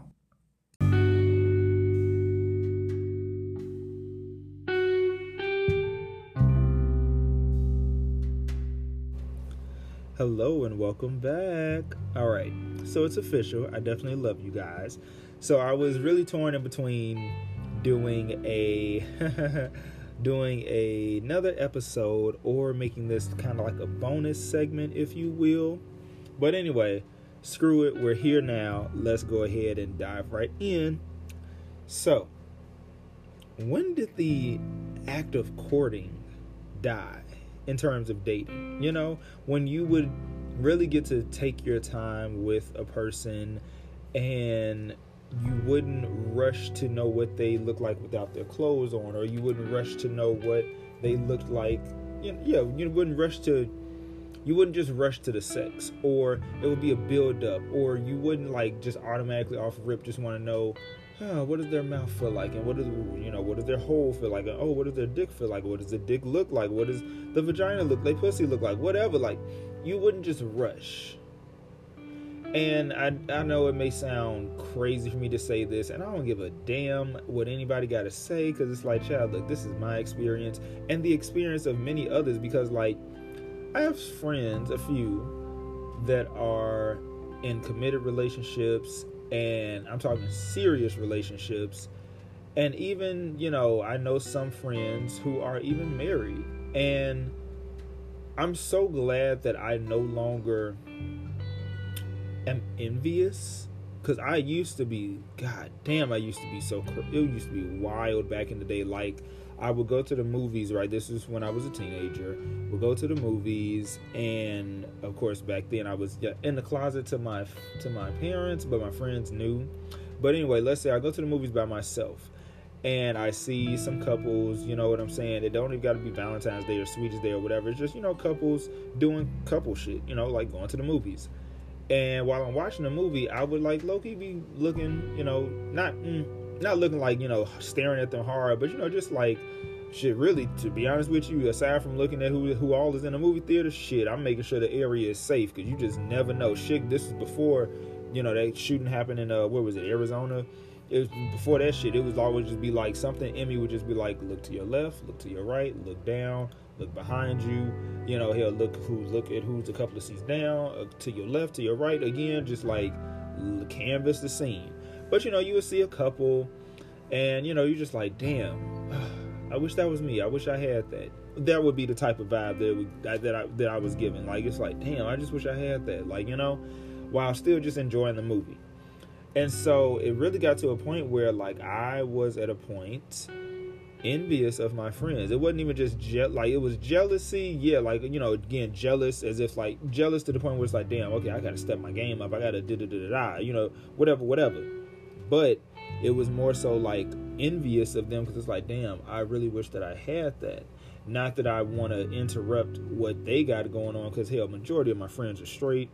So it wouldn't be a situation like, oh, I want that nigga that you with, bitch. No, it's never that. It would just be, damn, like, fuck, I'm really envious of you as my friend, because it seems like you have it easier than me. You know, from them being heterosexual, me being homosexual, it's like, damn, y'all niggas got it easier than me, and that's fucked up. So, and me just knowing the nuances and the connotations and everything that comes with, you know, being black and gay and in America, and, you know, on top of that, you know, living versus existing, trying to live your life, but you also want to experience that part of life, you know, the romantic side, that we're going steady, we're, you know, getting to know each other, like, you know, okay, here's the thing, if we do have sex off rip, okay, fine, but let's not let that be what the relationship is built on. Let it be built on a more solid foundation, because building a relationship based off sex is doomed to fail. You know what I'm saying? Here's the thing, a lot of y'all think that it's not, but you got to really review your history, and everybody's different. Let me just be upfront with it. Everybody's different. You know what I'm saying? Like, everybody's different. There are people who they have sex on the first date or first couple of dates, and they are in long-lasting relationships, and I'm proud of that. Congratulations. But then there are those who do it all the time. Every time they meet somebody new, just off rip, gotta fuck them, and then wonder why the person don't want shit to do with them, you know, days or weeks or months down the line, because it's like, okay, you didn't gave it up, but you also gave it all the way up, and just pulled out all the stops. So you pulled out all the stops, so it's like, what am I looking forward to when it comes to us having sex? Because it's going to be the same shit as you did the first time, the second time, the third time, the fourth time, the fifth time. It's about to be the same shit over and over again. That's what I got to look forward to. Nothing new, because you done showed your hand, and if like it's fucking spades or Uno or some shit, you done fucking showed your hand, and now I have really nothing to look forward to. You got to spice that shit up. You know what I'm saying? So I just, for me, I wonder when did courting die? But then again, for a lot of us, you know, as black gay men, a lot of us never really, I can say for me, I wasn't out in high school. And, you know, again, not to my parents, but my friends knew. And not a day goes by, because I'm 26 now, but not a day goes by where I don't think about, like, damn, what if I was out during high school? You know what I'm saying? And would I have bypassed all the bullshit that I've been experiencing in my 20s, because I would have already knew how to pick up on the signs of when a nigga trying to run a game on you, or when a nigga is DL, or when a nigga is on some discreet shit, or when a nigga is this, or when a guy is this. Would I have been able to pick up on that shit early on? And would my experience in my 20s be different? Because I'm at a point now especially after the situation with Tevin. For those who've been listening since the first episode, I'm at a point now where I'm really willing to even let go of my long-term on again, off again friends with benefits, because I'll be damned if I wake up one day in my 30s and I'm some nigga and it's still the same shit. You know what I'm saying? Like, I'm practically a nigga's permanent booty call. It's like, look, you and me know that we're not the one for each other. Yeah, the sex is average at best. Fuck it, I'll be honest, the sex is average at best. Like, the niggas who I have even had remotely good sex with, they are now long gone. We've parted ways. And so with this guy in particular, the long-term on again, off again friends with benefits, the fuck buddy, it's very subpar.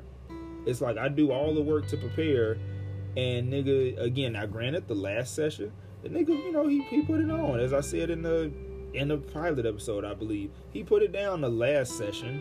But it's like, damn, it took all these different conversations and me getting upset and so frustrated because I was so afraid to voice my opinion. I was so afraid to stand the fuck up for myself. And I thought, you know what, I might as well just take it, because this is the closest thing to attention that I'm going to get. But now that I'm stepping into my power, now that I'm stepping into my potential, I realize that I can no longer just take mediocre average shit, because I'm not an average prince, I'm not an average nigga, I'm not an average person.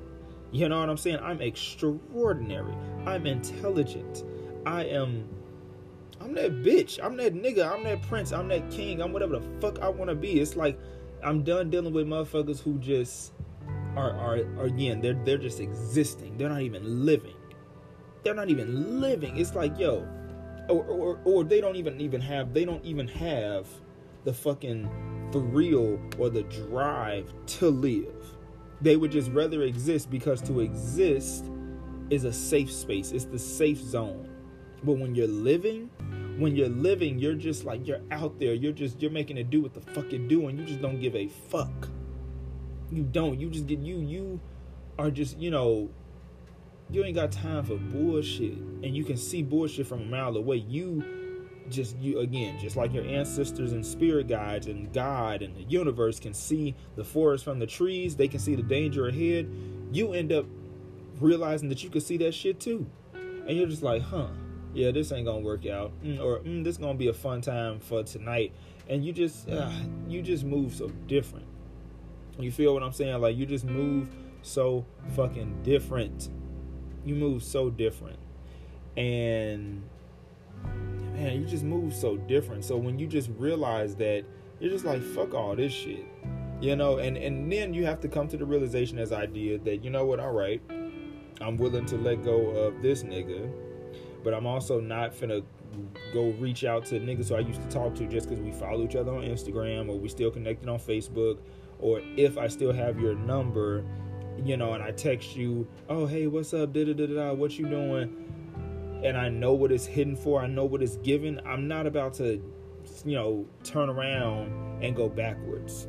No, we're going forward. So, yeah, it's just like, but I just really want to know, like, damn, when did the act of courting die? Like, yo, let's go on a few dates.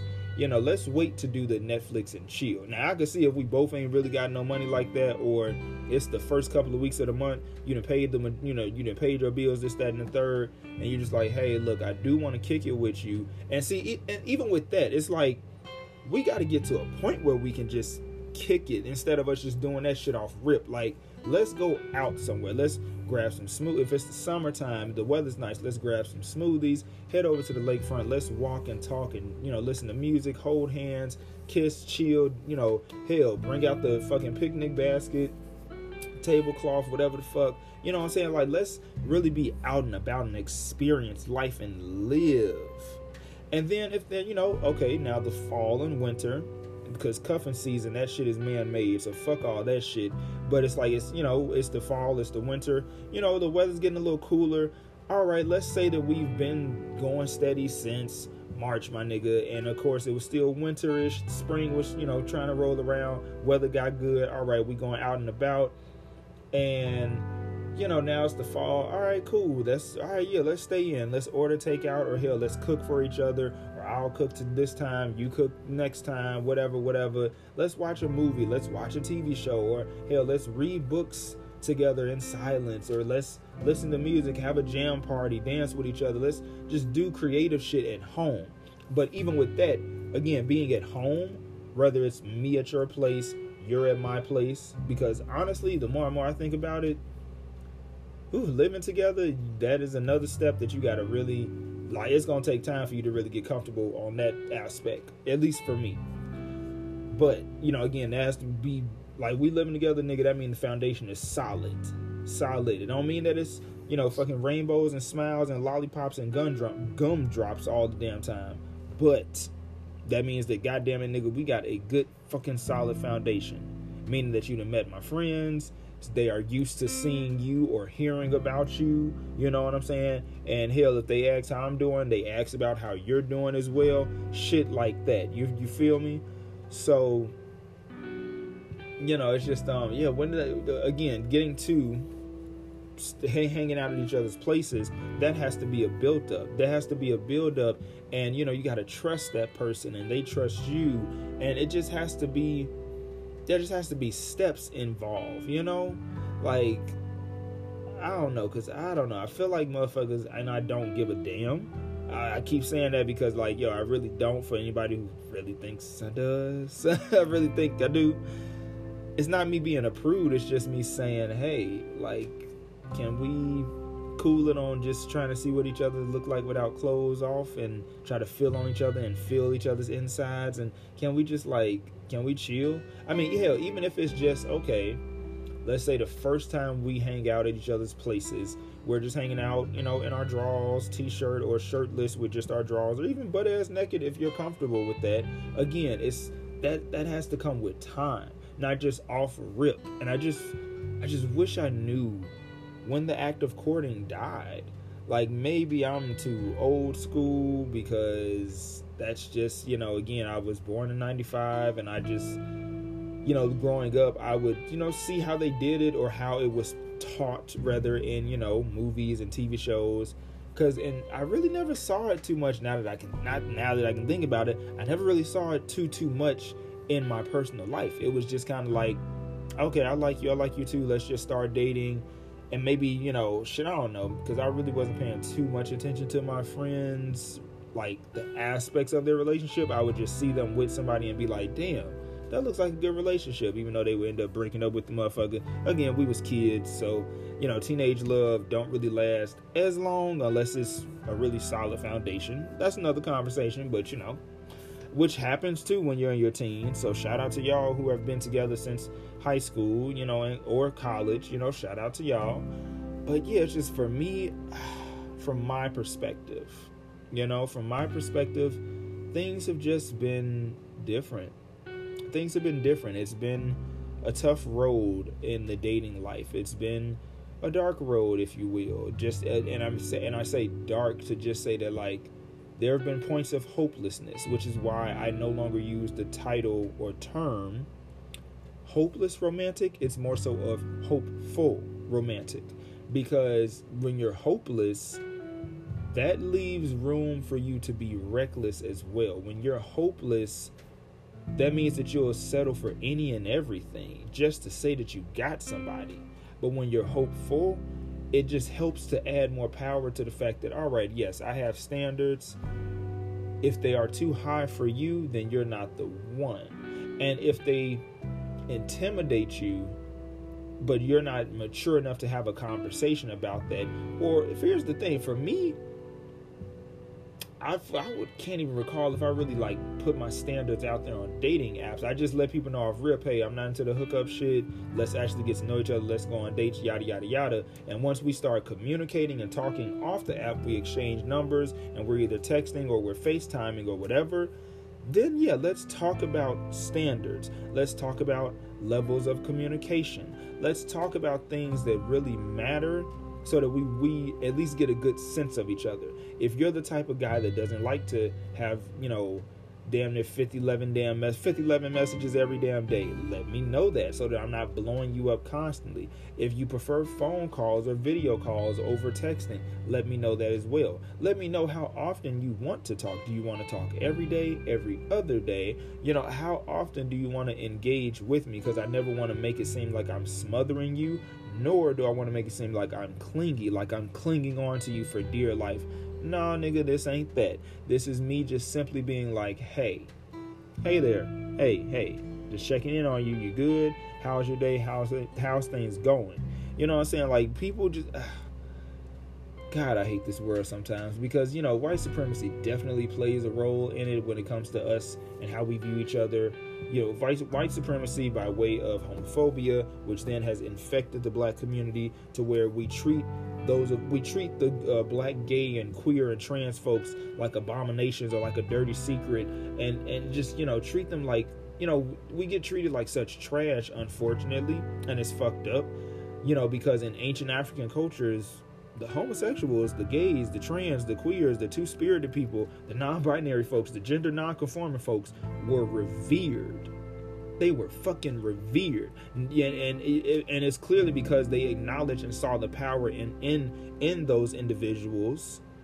And it was something about them that was just like, yo, you are unique in the sense where it's like you have such great power and just confidence, because it takes a lot of confidence to be out and proud when you are black and queer, when you're black and gay, when you are black and a lesbian, when you are black and a bisexual man or woman, when you are black and trans. It takes such a level of confidence to just walk openly and freely and not give a damn what anybody thinks or says.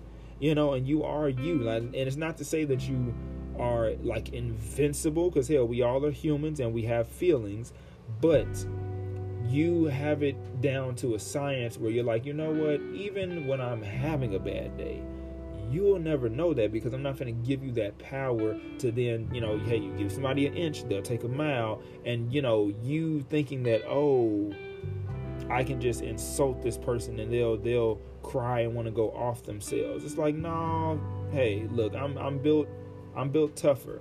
I'm built tougher to exist and to survive and live and thrive in an existing world that would rather me not exist and would rather me be dead and gone. You feel me? Like I walk with a sense of pride because I know who I am. I'm not hiding in the closet still while it's pretending to be something that I'm not, just to make everybody else around me comfortable, because deep down inside they know something's up with me. No matter how many girlfriends that I've had on again, off again, they, you know what I'm saying, like nigga, they know something's up with you.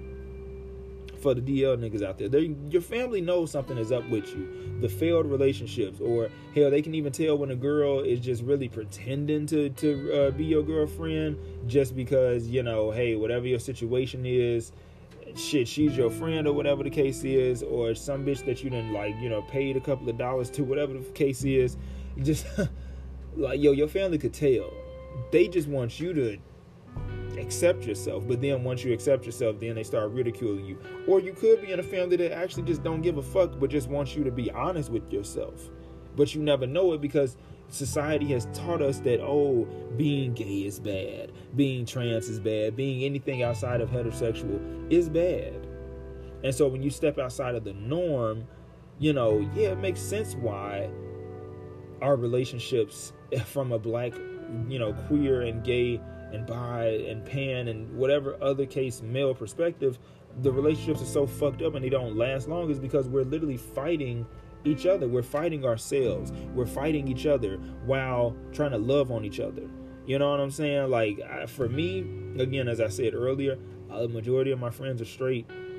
The very few queer friends that I had, either at one point we were trying to get with each other romantically and it didn't work, so we opted for friendship, or we have crossed the, I ain't even gonna say crossed the line, but we have crossed the line into the realm of sex. So yeah, we're friends, but we've seen each other in exposed states where we're bearing not just our physical bodies, but our soul, our everything. You know what I'm saying? Like, and again, I know a lot of you idiots, not my audience, but a lot of you idiot haters out there and you morons don't understand the power that comes with sex. And I'll save that for another day. But there's such power that comes with sex, which is why you must be careful with who you choose to lay down with, because not everybody, you can't just be fucking out here. Be selective. Be choosy. Like, don't just be giving it up to every fucking body like a fucking free-for-all, because then when you lay down with that one person who really might want to be with you, they can feel all these other energies that are still holding on to you or are trying to like take hold of you, like like a spiritual hijacking, if you will. But you know, it's just like it makes sense why our relationships are so fucked up though. But again, like, you know, with my friends who are gay, who are queer, you know, if we've crossed that line of that path, the energy still feels awkward sometimes. Like, the energy still feels awkward because you're just like, okay, how can I let you know this without really hurting your feelings, that I'm not really into you like that? This was just a sexual outlet for the time being. We are better off as friends, but if we're friends, can we really be friends without you trying to see what I look like without clothes on again? Can we really be friends without you sending me pictures and videos ever so often? You know, can we be friends without you damn it, making it seem like the pressure is on for us to have sex every time we engage with each other? Can you control your hormones enough to maintain a friendship? Because I know, like, a lot of people will be like, oh, well, you know, we as humans, we're prone to being sexual beings. Okay, yeah, but is that our fucking excuse to not have friendships and have stable, healthy relationships that are not just built on sex due to fucking hypersexuality, which is oftentimes linked to trauma that somebody may have fucking experienced? Can we be friends? Can we be friends, or, you know, without the need to try to fuck each other every time we see each other or talk to each other? I'm sorry, but like, fuck that. It's like, no, I don't want to fuck you. I want to just simply be friends. Yes, we may have fooled around in the past. That shit is dead now. Control yourself. This ain't that. Because if you can't control yourself, guess what? We're not going to be friends. That's how I would see it. That's how I would view it. It's like, yo, if you can't control yourself, we need not be friends. Because then you run the risk of having that person potentially sabotage any and every relationship that you're in, because guess what? They want to be with you. They want to be the one that you give all that attention to. They want to consume you so much in a way that's very toxic and very cannibalistic from a spiritual, esoteric, metaphysical, mental, emotional, you know, spiritual, and almost physical level. And you're like, I don't want that. But again, because they think that that's how they have to have you in their life, that it's like, yo, you will be willing to screw up something good that I got going on because we're not smashing? Like, yo, would you even, outside of the sex, could I stand to be around you? And that's another thing too. Sexual chemistry and, you know, intimacy aside, can I stand to be around you outside of sex? Because if I can't stand to be around you, or vice versa, you can't stand to be around me, we need not be together. It's plain and simple, don't you see? We need not be together if we can't stand to be around one another. That's asinine. That's stupid. That's dangerous.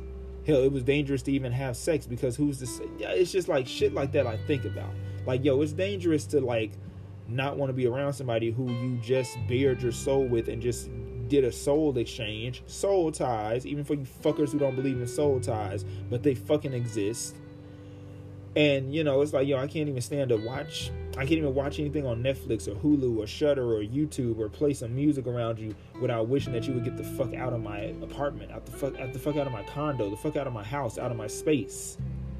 You know? And that's why, again, going back to the long-term on and off again friends with benefits, I'm willing to cut things off with him, because it's like, yo, it seems as if all it is sex, and again, not even good sex, average, if that.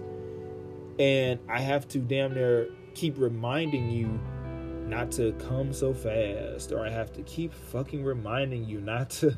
I have to keep reminding you of shit that I shouldn't have to fucking remind you of, that you should know by now. We've been in each other's life for the past few years, since 2018, nigga. Damn. And it's like I still have to keep, and I still have to keep listening to you talk about, oh, you're just so tight and it's just so good. Nigga, stamina. Like I said in the first fucking episode, stamina. Jesus Christ. Like, ain't nobody finna keep getting prepared just for fucking 7 minutes. Now, I ain't saying you gotta fuck me for like hours on end, but it's like, damn, can I get at least a good 30 minutes here? 30 minutes for round 2? You know, so like, god damn, can I get more than 1 round? Maybe 3 at the max, 2.5? Fuck.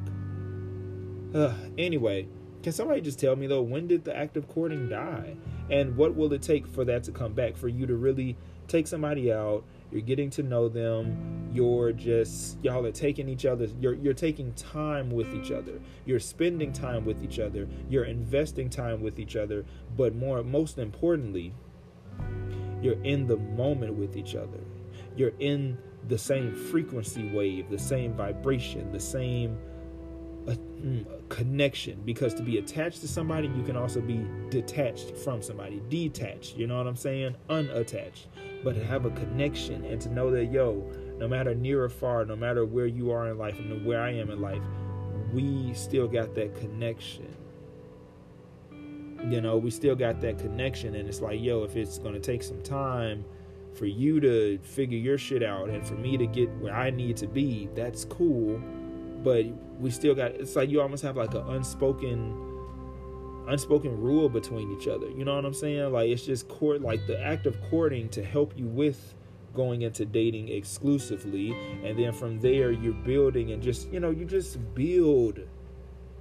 You're building up to a relationship. You're building the foundation for what you want, what you both want the relationship to look like. And you're taking your time with it. You're not in a rush.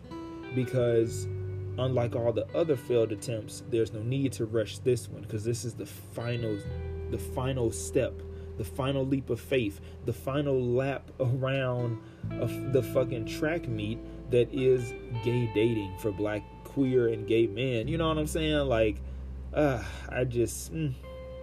know I'm preaching to the choir, child. I know I'm preaching to the choir, but just god damn it, you know, just when did the act of courting die, y'all? Can somebody tell me, please? Can somebody tell me? Oh, baby. Well. Child, look, I'm going to go ahead and wrap this show up. I love y'all so much. I decided to add this segment in here. Sorry, get your words together, Onyx. I decided to add this segment in here versus doing a whole separate episode. But I pray you guys enjoy this once again. I'm going to hit you guys with the new outro in just a second.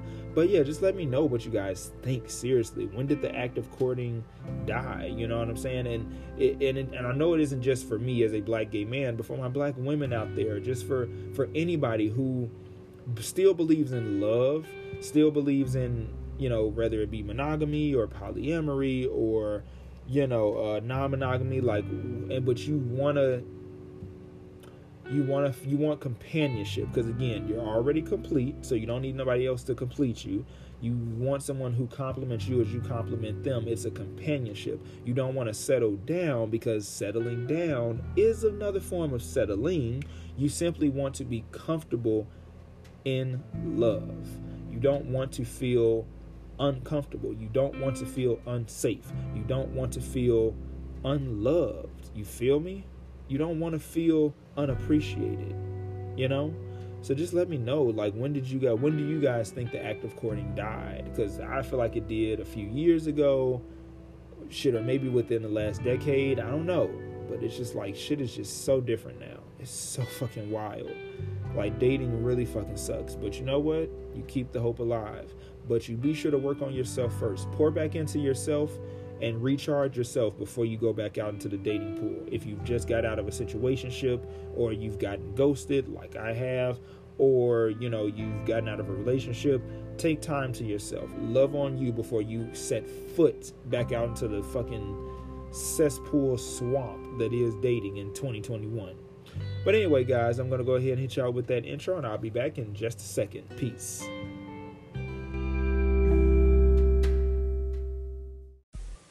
Alrighty, folks. Well, that is all for today's show. I want to thank you guys once again for tuning in with me, your good guy here, Prince Onyx, here at the Royal Hour Podcast, where we just talk about it all. And, I talk shit with y'all. We talk shit together. We in this together. Do you feel me? Okay, you and me must never part. But no, in all honesty, thank you guys for just listening to today's episode. And let me know if any of these topics really resonated with you all. Again, I'm using myself as an example because I truly believe that you just never know whose story, you just never know how your story can affect and reach out to other people and let them know that they are not alone in this, large world, even though honestly, it's a small world when you really think about it.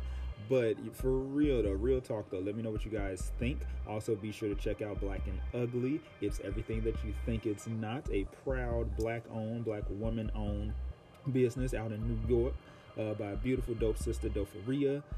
Tell her that Prince Onyx sent you. And yeah, that's pretty much about it for today's episode. I will see you guys in the next one. Peace out. Peace, love, happiness, tranquility, stillness, and all that good shit. All right, y'all. Peace out. Ew.